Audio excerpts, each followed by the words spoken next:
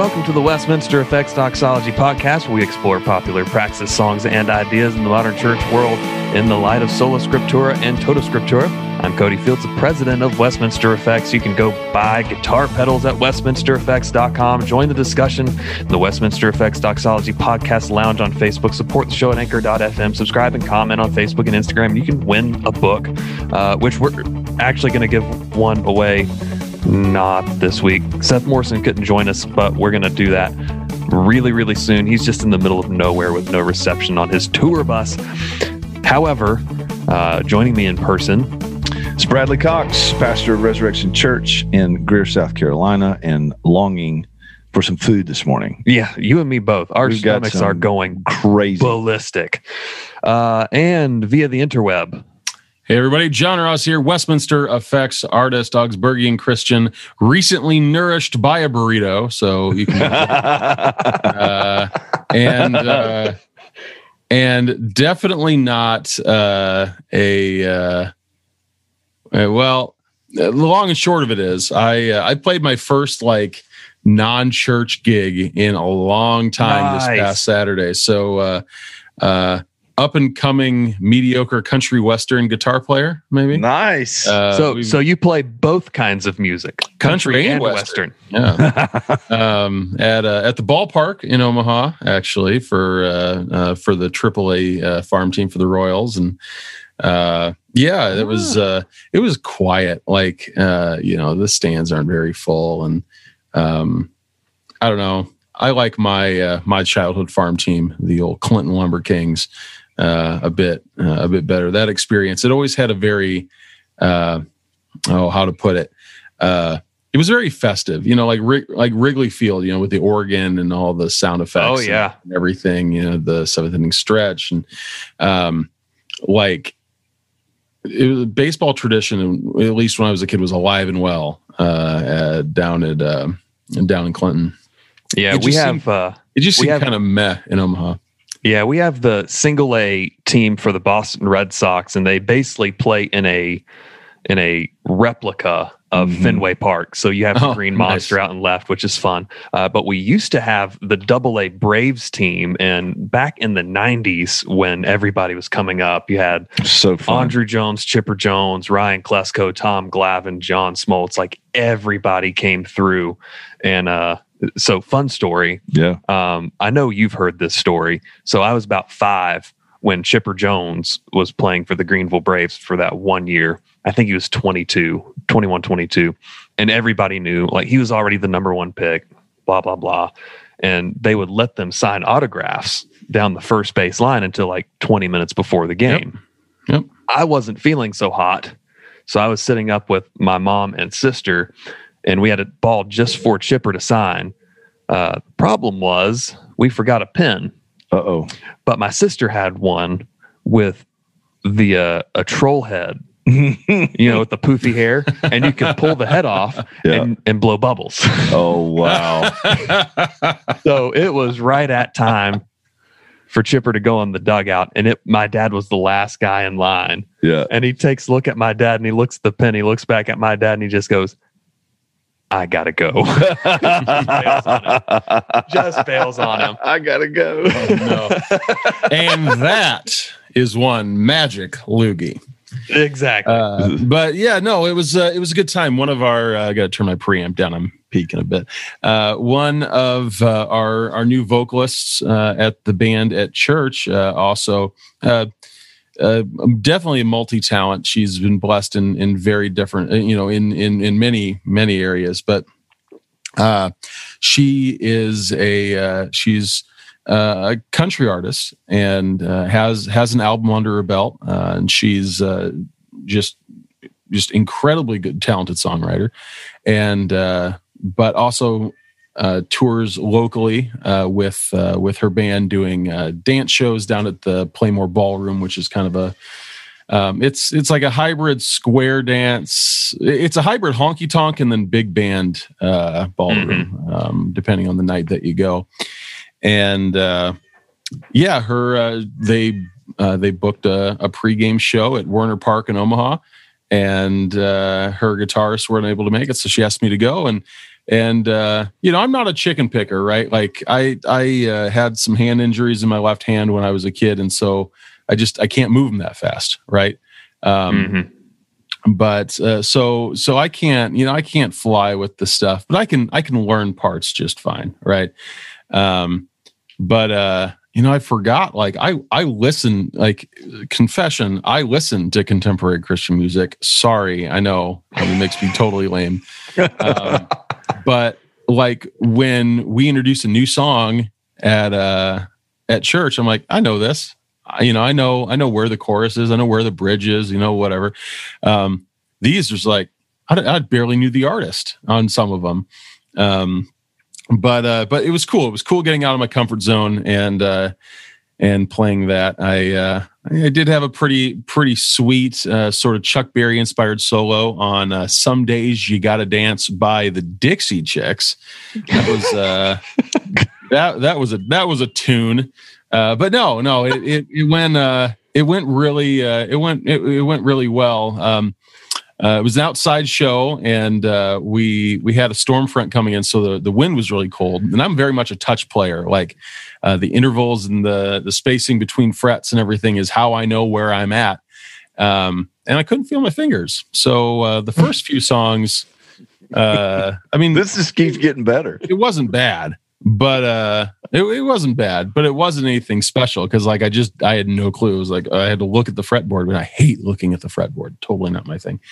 But yeah, it was a good time. So shout out to the Mackenzie J. Lynn Band from Lincoln, Nebraska. She's actually opening for Clint Black at the Iowa State Fair this summer. So how about it? Well, how about that? Yeah, how about stuff. I have no transition. There's no possible transition.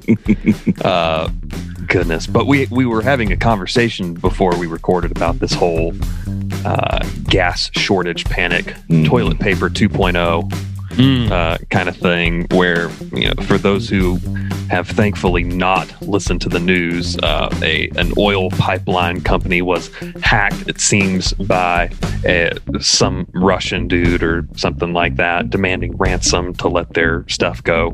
But it also happens that they're still operational, but everybody's panicking and buying gas. Yeah.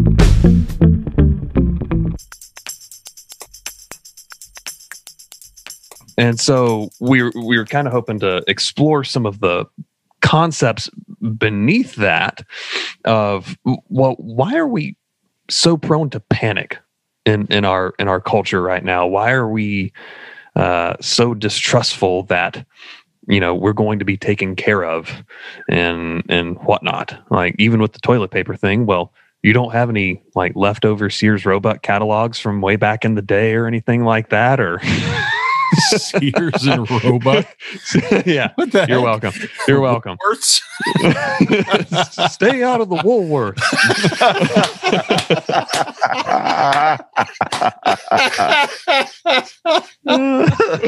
Were you banned from all of them or just that particular brand? Oh my God. Or newspaper leftover Christmas wrapping paper. I had a pretty bad joke. Never mind. I'll refrain from saying that one. But what is it about us that makes us panic so hard? Well, I don't know that I have a fully fleshed out answer for that, other than to say I think in some ways we're scared to death that all of the conveniences and luxuries that we've come to depend on are going to be taken away from us. I mean, the toilet paper thing was, man, what are we going to do if we can't have, a package of toilet paper from Costco that, has 75 rolls in it? I mean, what are we going to do? And it's same with the gas. It's like we're so used to being able to get as much as we want whenever we want, and someone perpetuates the notion that, true or not, reality or not, that there might be a shortage. People panic. It's just amazing to me. I was telling you before we started recording that last night I was at home. It's like 9:30 at night, and somebody texts my wife, and it's like, what's going on at the gas pump? And, so I start digging around online to see what's going on.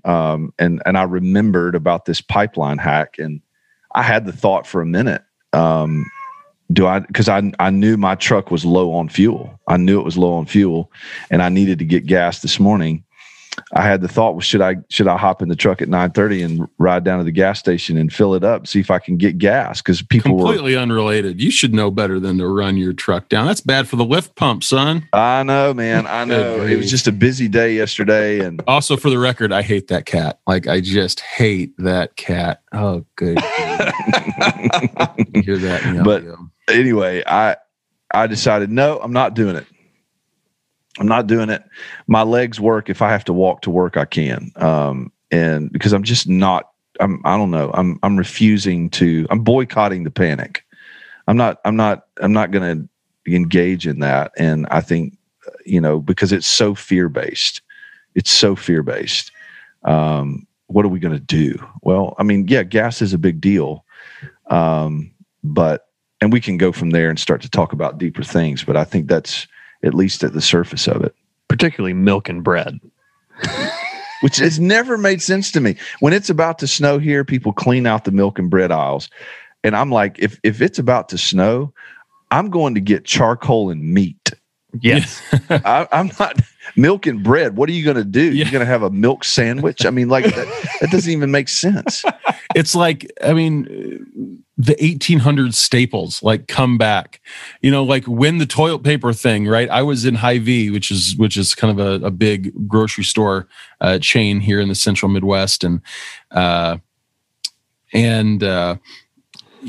course they were out of bath tissue, we'll say, but they were out of flour. Like,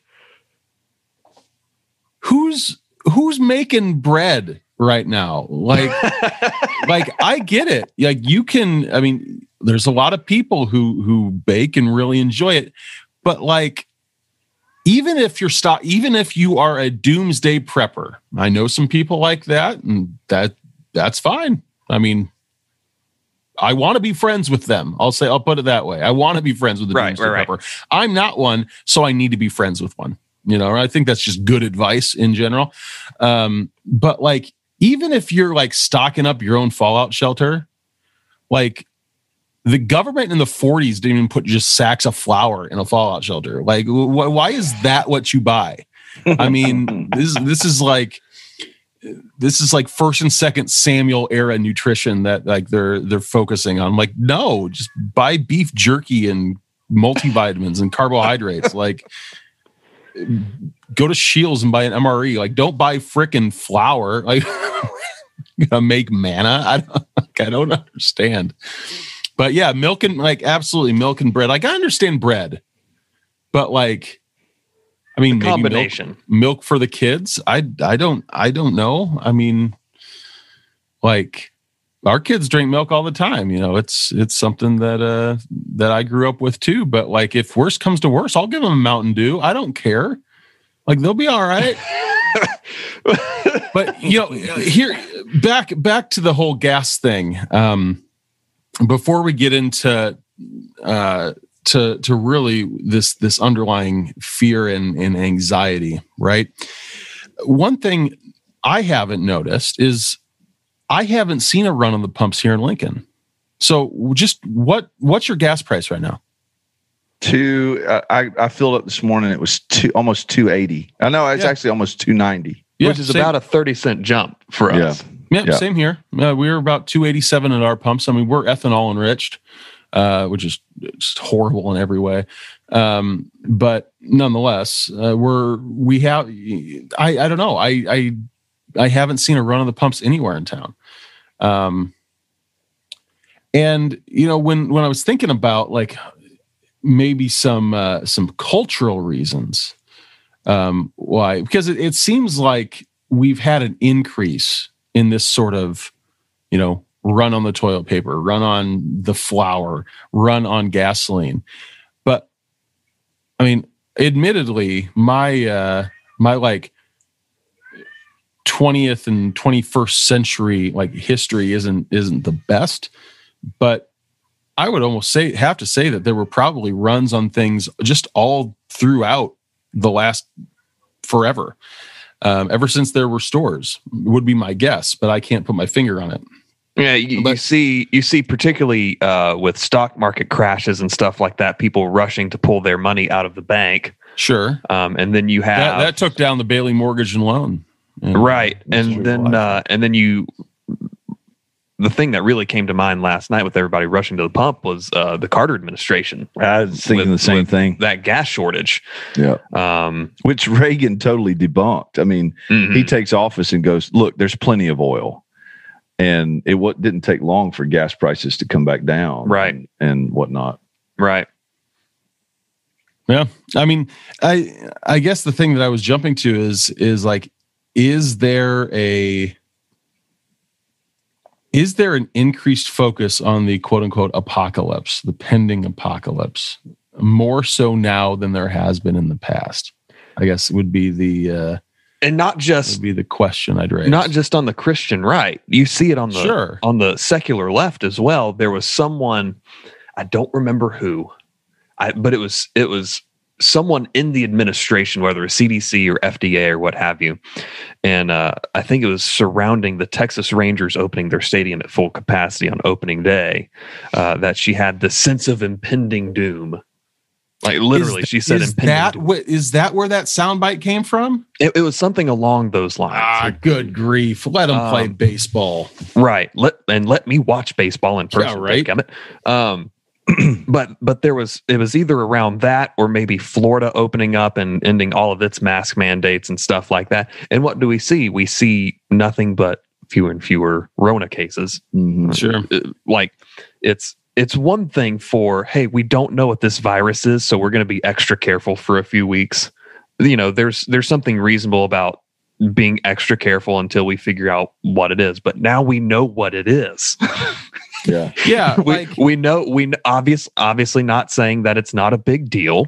Sure. But we know it's not the Black Death. Yeah. We have friends who have had it and it sucks. It sucks. People with underlying conditions have absolutely died from it. There have been complications that have caused deaths. Understood.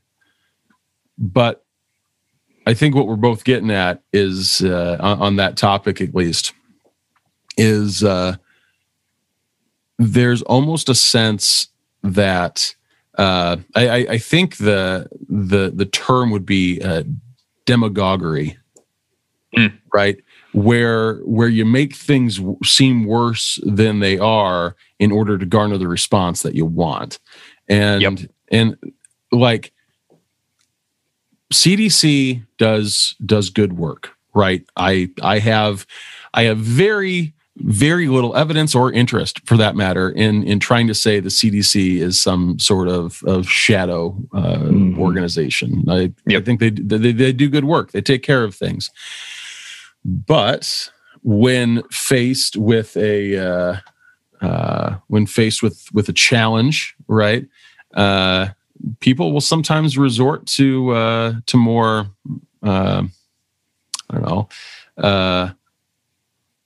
proven tactics to get the outcome that they want.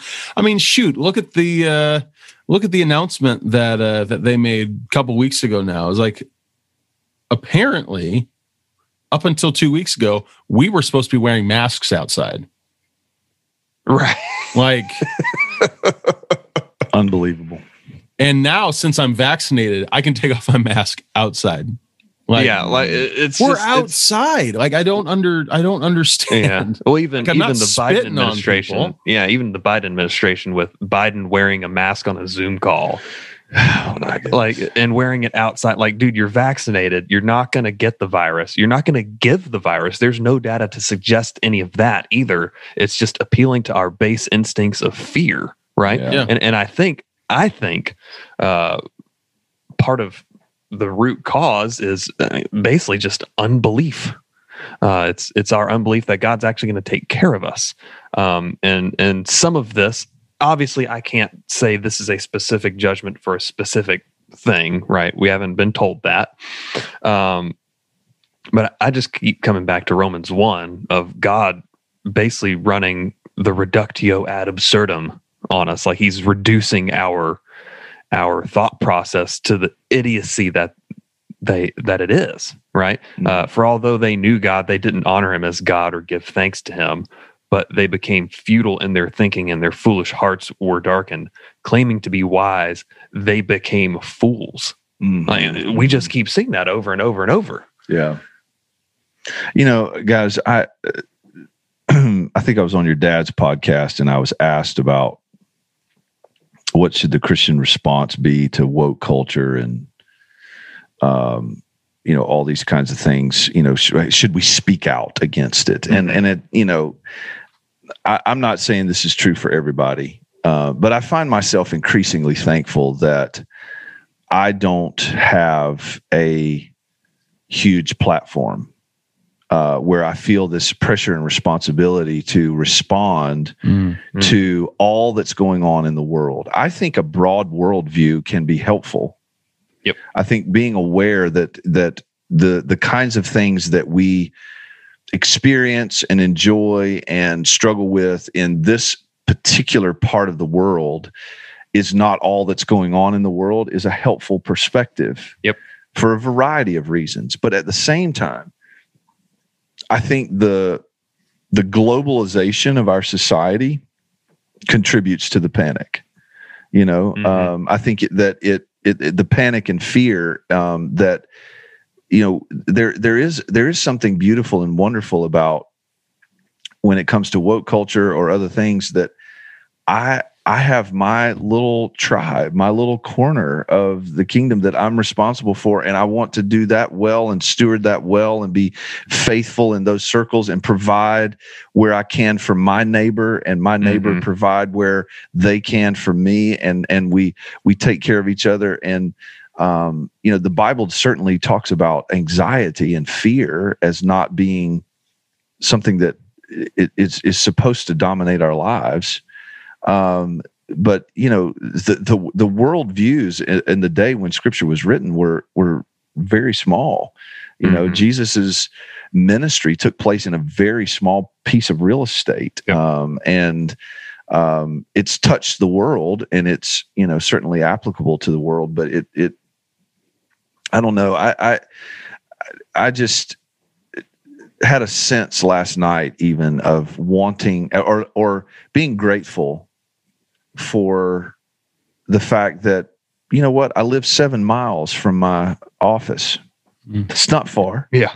I don't have to panic, and I'm not saying that a gas shortage, if we ran out of gasoline, would we die? I mean, that's just, I feel like the media is perpetuating things for the sake of ratings. And you were making some really good comments about the media before we hit record that I think would be worth sharing, because I think that it's a major problem, and I don't know how to solve that problem. Yeah. So I don't watch any TV news. It's just, neither do I. It's not news anymore. It's commentary, and it's always commentary, and they have to keep saying something. It's almost like everyone in the news wants to be Stephen A. Smith about the news. And Stephen A. Smith is even annoying about sports. So do with that what you will. But so my morning routine these days is, obviously, as a Christian, you have to start out with Albert Mohler's briefing. You're not saved if you don't start with Mohler, right? But I also listen to NPR's Up First podcast. It's like 15 minutes. I listen to everything on 1.3 anyway, so it's not quite 15 minutes for me. But it's just kind of a rundown. You get a little international news here and there too. And by and large, they're probably the most balanced news source. There is some liberal lean, though. But the way that they've handled, just for example, the situation with Israel and Palestine at the moment, where it's Ramadan, it's kind of an Islamic big deal, and there are Palestinians being evicted from a Jewish neighborhood. Well, that sucks. Well, why are they shooting people up? Well, there's been massive resistance and they've been properly evicted because people haven't paid rent for like 20 years. Turns out. So what I keep seeing, so one, I do like to listen to things, but I also like to read as much news as I can. And one thing that I keep seeing that's probably more indicative of anything is what's called burying the lead. When I was in school for journalism, so I kind of know what I'm talking about here. We were taught to write in an inverted pyramid. If you could imagine that, your most important, your base goes first. And then gradually you get to less and less important things until you wrap it up and whatever. But consistently across all of news coverage, Fox, MSNBC, CNN, doesn't matter what source, I keep seeing the lead in like the 5th or 6th paragraph, which is so deceitful. It's dishonest. And it's really just trying to keep eyeballs on the page longer so they can get more online advertising. Essentially, money. that implies that the first 4 paragraphs are nothing but hook. Yeah. And instinctively, I read the news. I only read news now. I find myself opening an article and it's almost subconscious. I scroll past the first 3 or 4 paragraphs, scanning to get to the point because I know like it's instinctive. I know the point is 3 or 4 paragraphs down. Right. Yeah. And so let's see. Somebody say something. I'm going to find a news story real quick. It's really not a surprise that this is the way it is. I mean, if we look at there is no real media except for potentially NPR, but that, I mean, like, I'm not saying that NPR is not biased. That's not what I'm saying. I'm saying that they're exempt from this train of logic, at least. Is that almost every other media outlet is a for-profit organization, where their mission statement, so to speak, at least in practice, is make money by having a product that people desire to consume. I mean, look at the magazine shelves at the grocery store. I mean, Sun, National Enquirer, whatever, all those tabloids, and they sell. They sell. They've always sold because it's not just conspiracy theorists and stuff. It's people who like, oh my gosh, I can't believe that happened to Tom Cruise. Oh my. And it's that sort of journalism that's almost seeped its way in and really taken hold on mainstream media.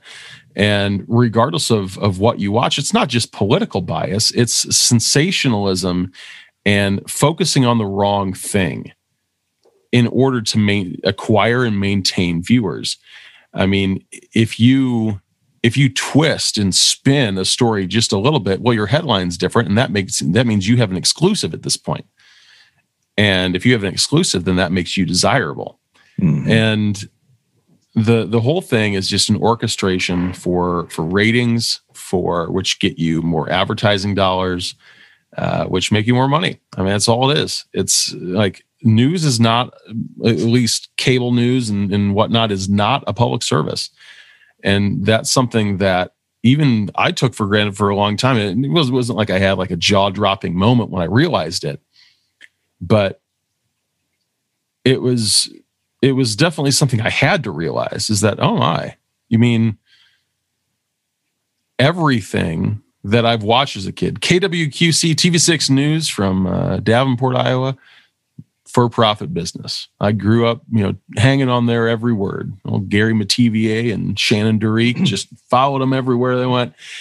And they were in it for the money, for the most part. I mean, it was their job, but the organization that paid them obviously wants to grow. And that's something that we have to understand, is they're selling a product and they have to make their product more attractive and more compelling to its potential customer base. So how do we all it is? How do we fix it? particularly for the Christian who, I mean, you got to know what's going on to some extent. Sure. But there's obviously an unhealthy line. So where do we go from here? Like, you don't want to just outright say, all right, I'm not doing, well, I don't want to say, all right, just don't read or listen to any news, but how do we do it healthily? But, I love the way John Piper defines the providence of God. The word providence, having its roots in, provision, seeing ahead of time, or the phrase that we use all the time when, if Cody says to me, hey, we're out of guitar strings. Our stock of guitar strings at Res is really low. We need to get some more. And I look at him and I say, all right, I'll see to that. Mm-hmm. So God is always seeing to the needs and cares and the spiritual growth and health of his people. And I had a phone call this morning, about an hour-long phone call with someone who's in the midst of a crisis. And they called me to just talk through, as things develop and more information comes to light, and they're making decisions that, consequential type decisions, stemming from the crisis. The more we talked through things, the more we both just began to give thanks to God for the way in which his providence is being seen in this. Yeah. And this person that I was talking to is not panicking. He's sad. This is painful. This is hard and weighty. But yet, as we talk about things, we keep saying to each other, man, look how God was ahead, and this came to light, and he's already opened a door to deal with that particular issue in the crisis. It's like God's providence is just all over that. And if we could just remember that and root our thinking there, when the media gives us reasons to panic, we don't panic. Right. That's really the truth. And I found myself this morning, as I was praying early this morning, and thinking about my friend who's going through a crisis and thinking about the gas shortage, I found myself, like, I didn't say it out loud, but what was going over and over in my soul was the Lord's Prayer. Hallowed be your name. Your kingdom come, your will be done on earth as it is in heaven, and give us today our daily bread. Like, there was such a sense of the Lord's peace that Paul calls peace that passes understanding, that is the antidote for anxiety in Philippians, right? Mm-hmm. There was such a peace that I felt just rehearsing that, whatever daily bread I need today, the Lord's going to provide. Yep. It doesn't mean I'm going to be without pain. It doesn't mean I'm going to be without struggle or questions or at times doubts and fears that I have to wrestle with. But before I even get to all those things, I know that daily bread is there for me. Right. It will be enough, and that's where I can rest. And so I don't know how to solve the media problem. I don't know how to go find information without having to have pretty hefty filters on right now. Yeah. And so, do what you will, seek the advice of people like Cody, who I think understand media better than I do, and and anchor to the fact that God's providence is amazing. John has whipped out Luther's catechism. Go for it, John. The small catechism, but the small catechism with explanation. And the reason I did is because, we've mentioned on the podcast when we've talked about prayer before, where really prayer is us aligning our will with God's, right? That's what we've talked about. And there is there's just a beautiful explanation of the fourth petition, which is give us this day our daily bread. What does this mean? Sorry, I grew up appreciating that phrase. along with this is most certainly true. God certainly gives daily bread to everyone without our prayers, even to evil people. But we pray in this petition that God would lead us to realize this and to receive our daily bread with thanksgiving. What is meant by daily bread? Daily bread includes everything that has to do with the support and needs of the body, such as food and drink, clothing, shoes, house, home, land, animals, money, goods, a devout husband or wife, devout children, devout workers, devout and faithful rulers, good government, good weather, peace, health, self-control, good reputation, good friends, faithful neighbors, and the like. When we make it a point to intentionally realize, in the spirit of the birds of the air, who don't toil or spin, yet they don't long for clothing or go without food, in the same way our Father provides for us. And it's in this petition of the Lord's Prayer where we pray, give us this day our daily bread, so that what we're actually praying is, Father, help me truly appreciate my daily bread.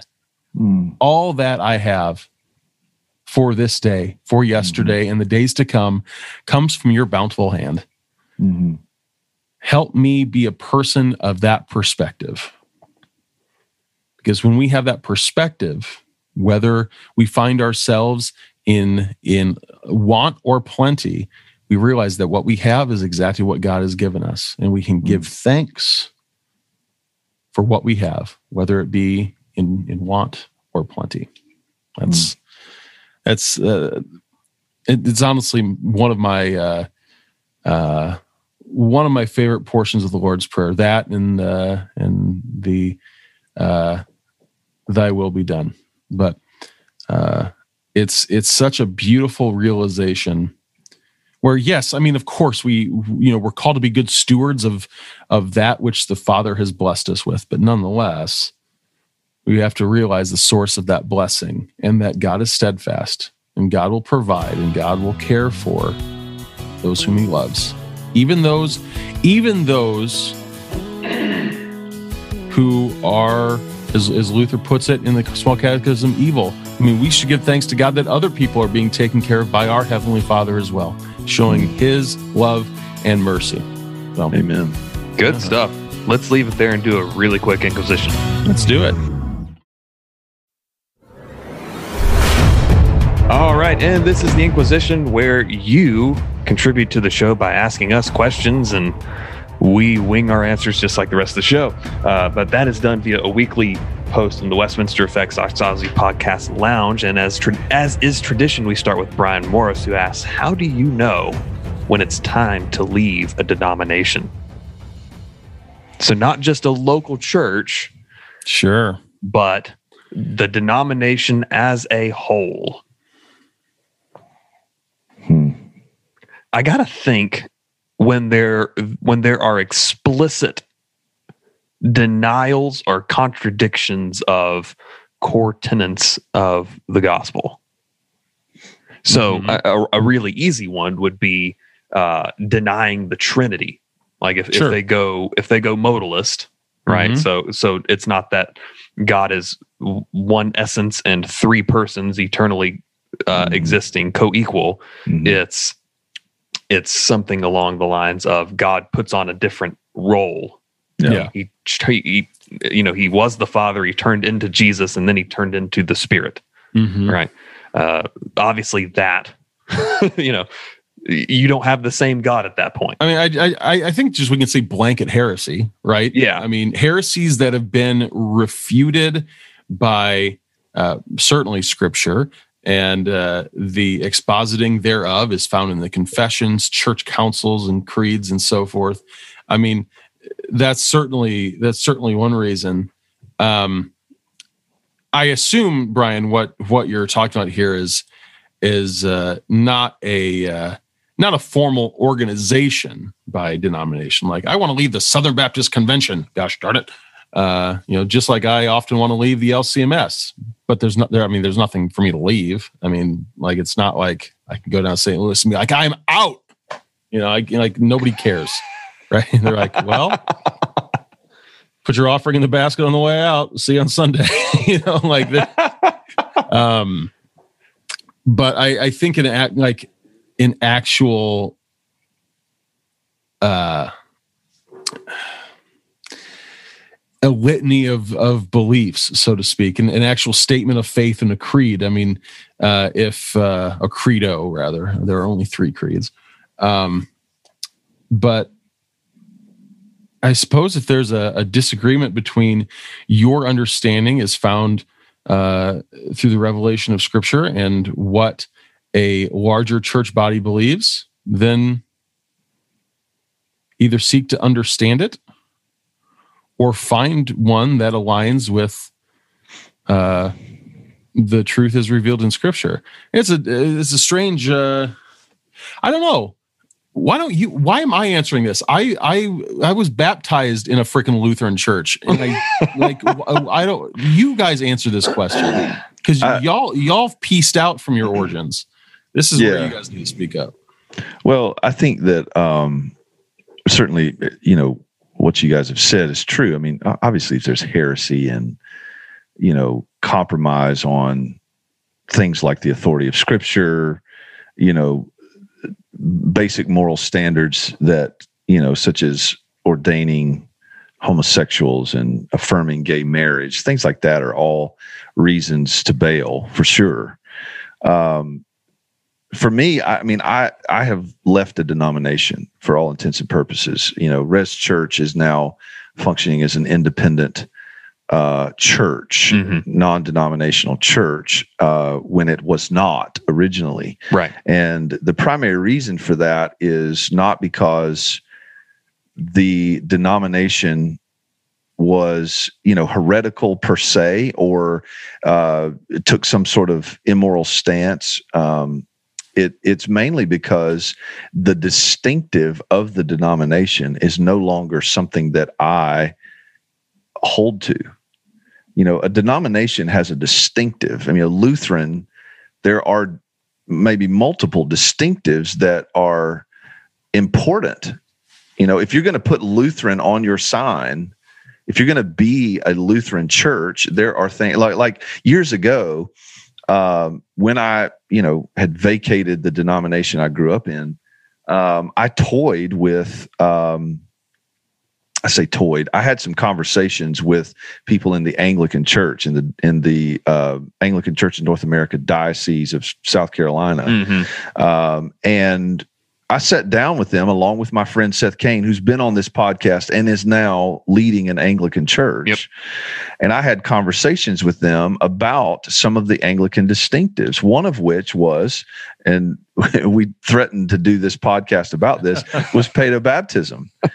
And I asked a series of questions about that and was kind of saying, well, is there room for maybe some Credo Baptist practice in the Anglican Church, and if I were to become a part, if I were to bring my church under this diocese, is there room for that? I didn't know. I was just asking.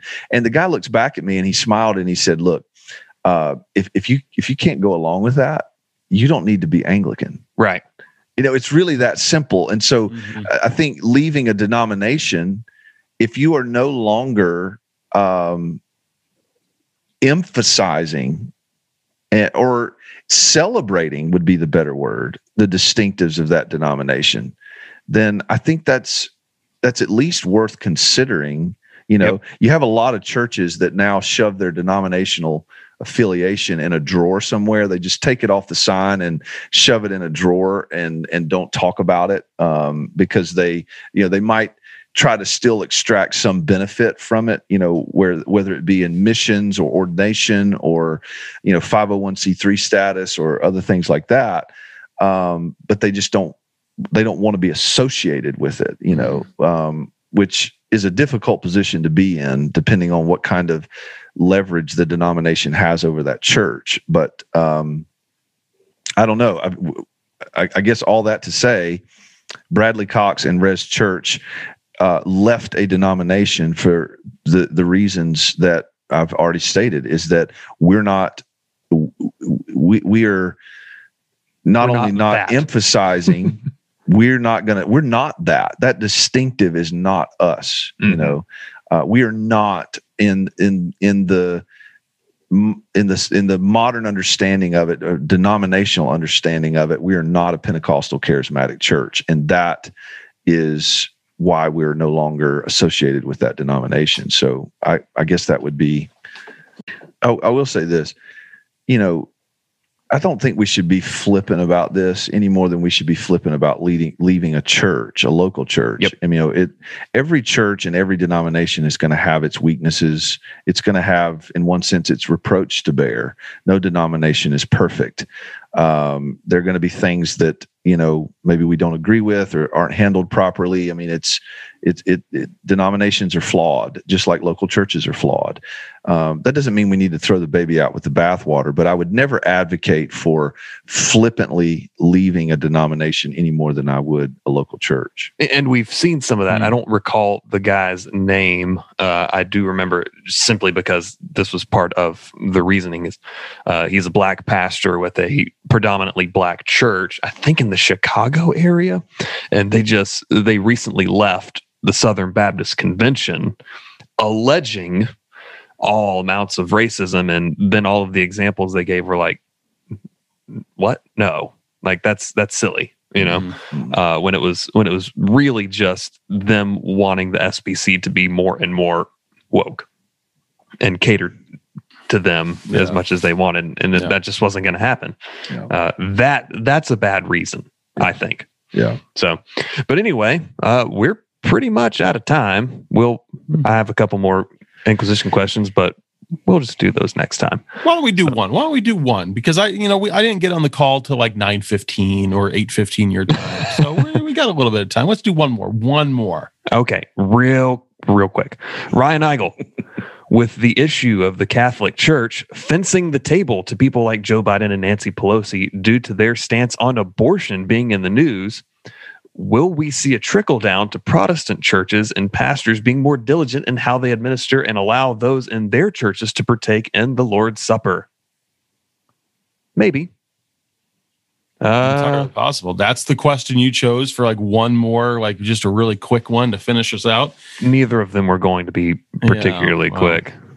Well, I think we can give a quick answer to that. Honestly, I mean, I think if there is any sense of casual contempt, even towards the Lord's Supper in the Protestant church, then my hope would be whatever the Lord has to use to bring us into greater intentionality and focus around the Lord's table, so be it. Absolutely. Yep. I think a lot of times, these instances kind of prod us into thinking about, you know, maybe things we've taken for granted. Sure. And it's like, oh, maybe I should think a little bit differently about that. And then maybe it doesn't change for us. Maybe it does. We'll see. Yeah. Well, alrighty. Thanks for listening. We'll see you next week.